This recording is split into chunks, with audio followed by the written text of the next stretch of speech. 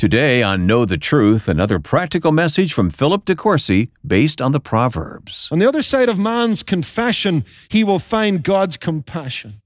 If we do not seek God's redemption and we seek to cover our sins, we will not prosper. We will not know God and we will not know that which he wants to give us. But if we will reveal our sin, confess it, forsake it, I tell you what the Bible says here, we can find mercy.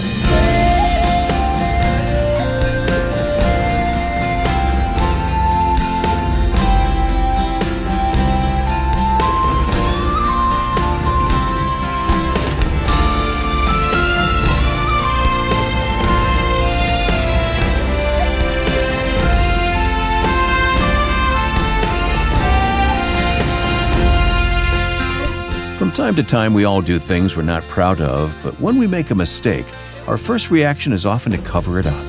Welcome to Know the Truth. Today, Philip De Courcy reminds us that while no one's perfect, a bit of honesty goes a long way. It's just one discovery we're making in our study of Proverbs. You'll find resources related to this subject when you go to ktt.org. But now, let's join Pastor Philip as he brings a message about the importance of confession. It's called, Let's Be Honest. The wisdom of the book of Proverbs would leave us healthy, wealthy, and wise if we would but lay hold of its wisdom. And Lady Wisdom has so many riches in her hand to give to those that seek her. And here is a verse on prosperity.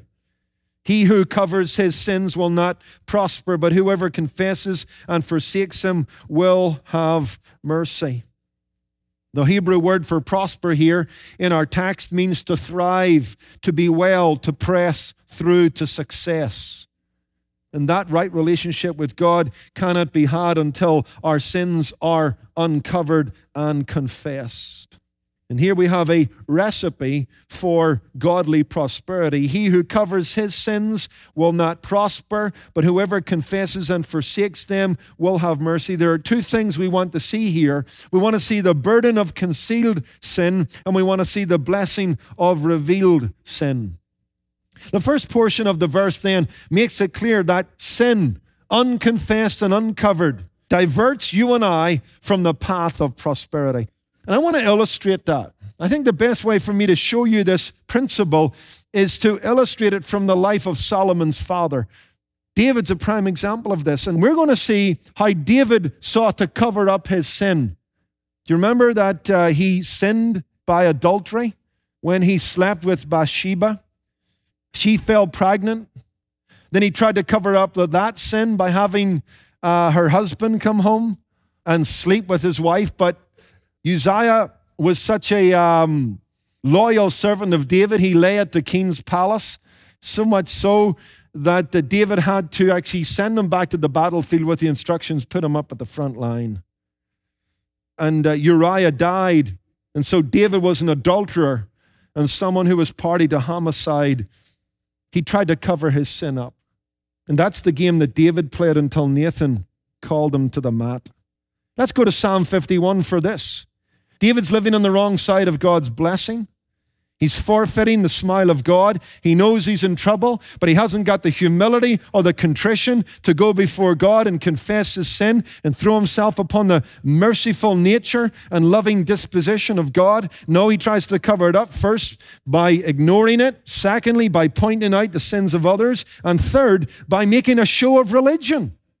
This is amazing. He tries to cover it up through sacrifice because he admits here. Look at verse 16. For do you not desire sacrifice, or else I would give it? Do you not delight in burnt offerings? The sacrifices of God are a broken spirit and a broken and contrite heart. These, O God, you will not despise. Implication, I brought you sacrifice and burnt offering, you despised it, God. It didn't rid my conscience of its guilt. It didn't cleanse my heart of its sin. It didn't make the books right in heaven concerning my misdemeanors and mistakes and misdeeds. No, I sacrificed many times in this past year, but the one thing I didn't give you was the thing you sought, a broken and contrite heart. I didn't come seeking your forgiveness. He had given God his hands in service, but he had not given God his heart in brokenness. He had a religion, but he didn't have a relationship with God. Folks, it's amazing how many people are in church to cover up their sins. You'd be surprised to realize how many people think that through church activity and good deeds that they can compensate for their wrongdoing. That somehow they can balance the scales through some kind of baptized community service where they don't worship God with sincerity in heart. They worship God as hypocrites, silent about their sin, righteous in moral crusades, busy about charitable and Christian work.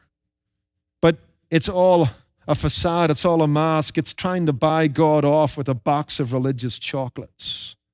And it can't be done. You know the story in 1 Samuel 15 about Saul and the Amalekites, and God had told him to go and obliterate the Amalekite culture, to keep nothing back. But they disobeyed. They kept the best sheep. They kept the best oxen. They knew they had done wrong. No doubt their conscience was speaking to them. But you know how they thought that they could assuage their conscience? How they could fend off God's anger? By taking the very sheep and oxen that they had kept in disobedience to God's word and offering it back to God. And Samuel comes to Saul and says, "What's the bleating of the sheep?" And Saul says, we thought better than God. We thought, you know what, I know that God said not to do it, but we thought we could do it, and we thought that God would be happy with us doing it if we give him the best of the flock. And Samuel says, God won't be pleased in your burnt offerings. It is obedience that he wants. But here they were trying to cover up their mistakes and misdeeds by religious fervency. And yet people continue to do it today. They try to whitewash their sin through religious ritual and routine. Yet they remain unbroken, unhumbled, and their sin remains unconfessed. When I was growing up as a boy in Belfast, we visited my mum's mother, who lived in a part of the city that dated back to the turn of the 20th century. These were older homes that had been built in the heyday of Belfast's Industrial Revolution. They were brick homes with a brick backyard that was walled in. They were not much to look at because they had been kind of sooted by the grime of the chimney pots that dotted those districts of Belfast. Plus, they were at the heart of Belfast industry, and so the soot and the smog that would come from the factories that were near them covered these homes and their walls with dirty grime. And one of the ways in which the people got to feel that there was a little color in their life was that they would whitewash their walls. They would just take a cheap white emulsion paint and they would dab it over their walls. But if you'd have taken your fingernail and scraped it along those walls, you'd have got more dirt than paint. It was a whitewashing. It wasn't a washing white. It seems to me that David is warning us that God has a remedy for our sin that will wash us white. But if we don't seek it in humility and in complete trust, giving up any hope on ourselves or anything that we can do, you and I are in danger of whitewashing our sin to the satisfaction of ourselves and others, but to the dissatisfaction of God. Remember how Jesus had it in for the religious leaders of his day? His scorn and his scathing comments were directed to the religious people of the culture, not the irreligious. They knew they were sinners. They made no bones about that. They didn't try to hide that. Prostitutes painted their faces. They stood at the street corner. But the Pharisees, they whitewashed the wickedness of their hearts in religious actions. Jesus in Matthew 23 tells us that they were like whited sepulchres. They were like the graves outside the city of Jerusalem on the Kidron Valley, on the slopes towards the Mount of Olives. They were white on the outside, but on the inside full of dead men's bones. Proverbs 28 verse 13 tells us, he who covers his sins will not prosper. That's the burden of concealed sin. But what about the blessing of revealed sin? There's a message of hope on the second half of this verse. If we do not seek God's remedy and God's redemption, and we seek to cover our sins, we will not prosper. We will not know God, and we will not know that which he wants to give us. But If we will reveal our sin, confess it, forsake it, I tell you what the Bible says here, we can find mercy. On the other side of man's confession, he will find God's compassion. This verse wants to remind us, what man covers, God will uncover. What man uncovers, God will cover. That's beautiful. The blessing of revealed sin. And so, for a few moments, I want to look at this text and go back to David, and I want us to look at the three hinges quickly that open the gate to the road to blessing and the path to prosperity. This is a text that wants to put us on the path to prosperity, and it begins by, number one, acknowledging our sin. Proverbs 28, verse 13, whoever, however, confesses and forsakes them, that is the sin they have tried to cover, will have mercy. To confess is to acknowledge, to recognize. Blessing begins with a relationship with God, and a relationship with God begins with acknowledging that we are out of a relationship with God through our sin. We've got to agree with God about our sin. We've got to agree with God about the remedy for our sin. It's not in silence. It's not in sanctimony. It's not in sacrifice. It's in His mercy. Listen to David in Psalm 32 and verse 5. I acknowledged my sin to you, and my iniquity I have not hidden. I said, I will confess my transgression to the Lord, and you forgave the iniquity of my sin. David is a walking, talking example of what this verse is saying. For a time he tried to cover his sin. It got him nowhere. Then there came a point. In some sense, it was a forced confession, but then it became a real confession. When David became broken and contrite before God, he offered the sacrifice of a broken, contrite heart. God accepted it. David acknowledged his sin, and the Bible says he had his iniquity removed. The path to prosperity of body and soul, this life and the next, is a path that begins at the turnstile of repentance, where you begin to acknowledge that you have fallen short of God's glory, that you have offended His holiness, that you bear the just punishment of His justice, and you confess that sin. And yet that doesn't come easily to us. When we do something noble and kind, we're more than happy to accept the credit. When we do something wrong, we're stubborn of heart to admit the wrong. And that's why these wise men have looked at life for so long, are saying to this emerging generation in Israel, look, let me tell you fellows, if you're going to cover your sin, you're not going to prosper. But if you'll confess it, forsake it, God will keep covenant in terms of mercy. But we must acknowledge our sin if we're to have God's blessing. And we must abandon our sin. This is the second step, the second hinge on the gate to the path to prosperity. The acknowledgement of sin, the abandonment of sin. Look at the verse again. Whoever confesses, agrees with God about the sin itself and its offense and its penalty and the remedy, and forsakes the sin will have mercy.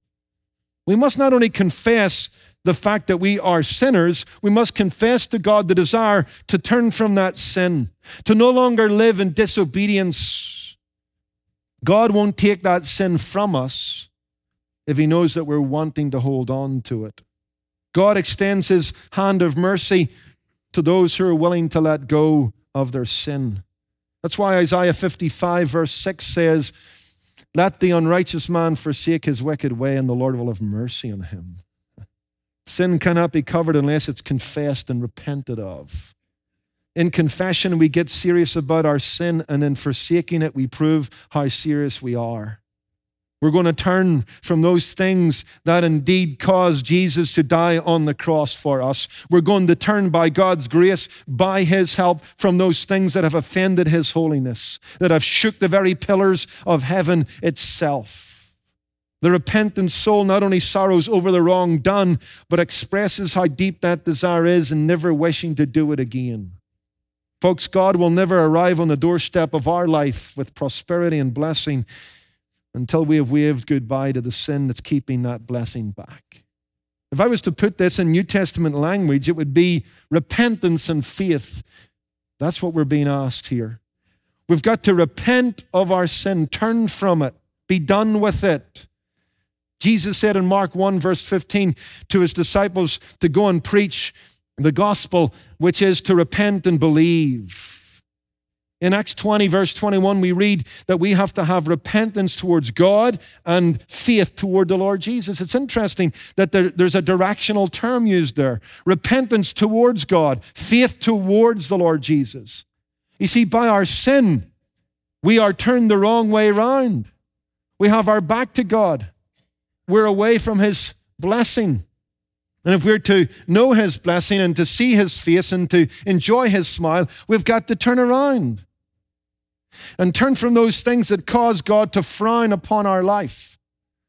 We've got to turn from them, let go of them, ask God to forgive them as we confess them, and it's only then that we'll find mercy. There is no gospel without repentance. There is no salvation without confession of sin. A Sunday school teacher asked her class what the word repentance meant, and the little boy put his hand up and said, "It means to be sorry for your sin." But a little girl put her hand up and said, teacher, it really means being sorry enough to quit your sin." The little girl was right. You can be sorry for your sin without quitting it. Adrian Rogers said that confessions that are born in the storm die in the calm. An example of that would be Pharaoh. He was sorry for what he had done to the people of Israel because he was sorry for the consequences that had been brought on him in the plagues. There was a kind of repentance. There was a kind of confession. And he said, let the people of God go. But once the plagues were gone and the storm passed, in the calm, the repentance died. There was no true repentance. There was no true forsaking of the sin. And he pursued the people of God to his own destruction. The book of Proverbs warns us there must not only be an acknowledging of that sin, but there must be an abandoning of that sin, which brings us to the last thought, the annulment of the sin. The acknowledgement, the abandonment, the annulment.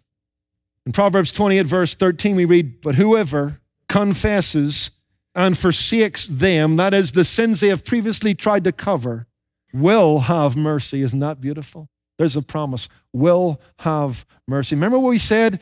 The only thing standing in the way of God's blessing is you and I. God wants to show mercy. God wants to display grace. God wants to remove our sins as far as the east is from the west. God wants to give us a peace that passes all understanding, a joy that's unspeakable, full of glory. He's the father in the story of the prodigal. He wants to give us a ring and a coat and throw a party. God is that good. He wants us to be on the path to prosperity, but sin is getting in the way. It must be repented of and forsaken, and if it is, we'll find mercy. And it seems to me that this verse holds out this idea that when you and I come to God in brokenness and sorrow over our sin, God meets us there. As we abandon and acknowledge our sin, God meets us there in mercy. And the emotion of sorrow soon turns to joy. We've seen it in our gospel services. We've known it in our own life. Some of us have walked to the front of this building itself. Some of us met God in a back room and we wept our way to the cross. And as soon as we got there, God threw His arms around us and a blanket covered our sins in the blood of Jesus Christ. And at that moment, the tears stopped and the joy came. And we praised God that He is so merciful that if we'll confess our sins, He's faithful and just to forgive us our sins and cleanse us from all unrighteousness. And He puts us on a path to prosperity. Turn with me in closing to Acts 3:19, because this is the message not only of the Old Testament but the New Testament. The book of Proverbs in all its wisdom is saying that God wants to put us on a path to prosperity. It comes through confession of sin. It comes through trust in the mercy of God alone. It comes through laying hold of God in the belief that in an act of sheer grace, He will blot out our sins. In the New Testament now, wisdom has become a person. Remember in the book of Proverbs, wisdom was personified as a lady who's got riches in her hand, inviting us to lay hold of all that she's got to say to us. Now, Jesus Christ, God's Son, has come, and according to the book of Galatians, all the wisdom of God was treasured up in Him. And wisdom has come through the Lord Jesus Christ. And in Acts 3, verse 19, we find His disciples teaching what He taught them. He taught them to go into all the world and preach the gospel. What was that gospel? Here it is, verse 19 of Acts 3. Repent therefore and be converted, that your sins may be blotted out, so that times of refreshment may come from the presence of God. Similar language to David. Blot out my transgressions. And here the offer is, come, repent, and God will blot out your sins. That word blot out is a beautiful word. It pictures the removal of a debt that had been written down on a piece of paper. Remember, they didn't have paper as we have it, and they didn't have ink as we know it. Their paper was vellum or parchment. It was the skins of animals that had been scraped down to a smooth texture. Their ink didn't have acid in it, so while it dried on the surface of the animal skin. And because paper was so precious, or vellum or parchment was so precious, it would be used again and again. They didn't roll these things up and throw them into the waste paper basket.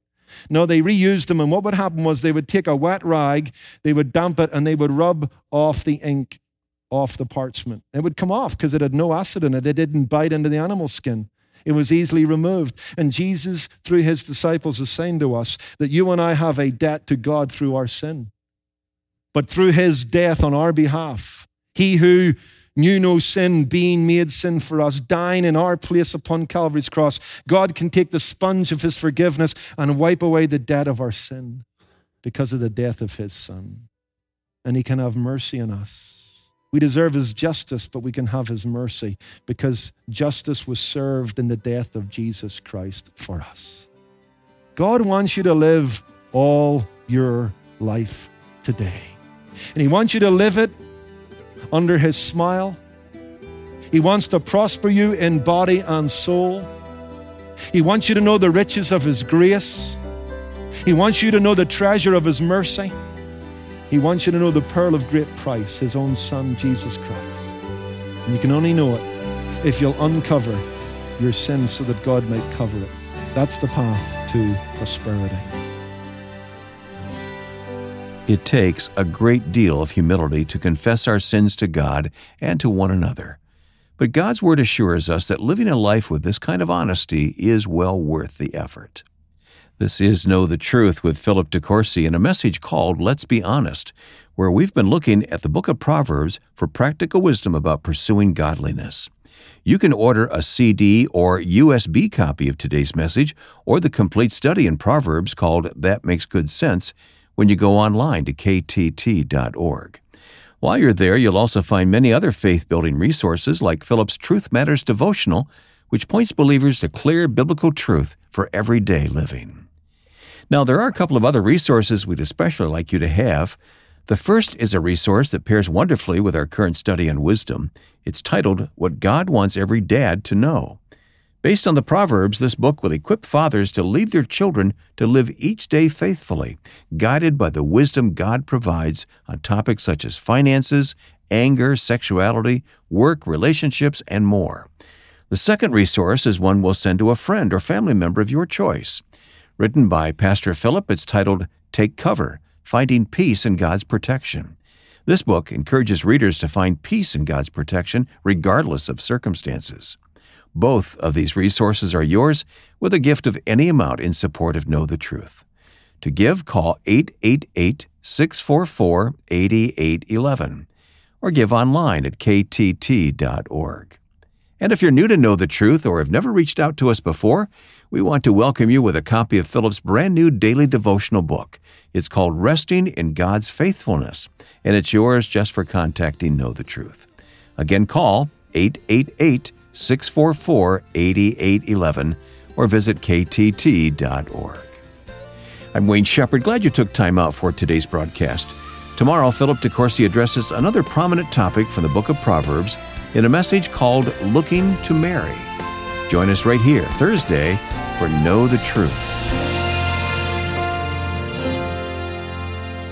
Today's program was produced and sponsored by Know the Truth Incorporated. Jesus said, "You shall know the truth, and the truth shall make you free."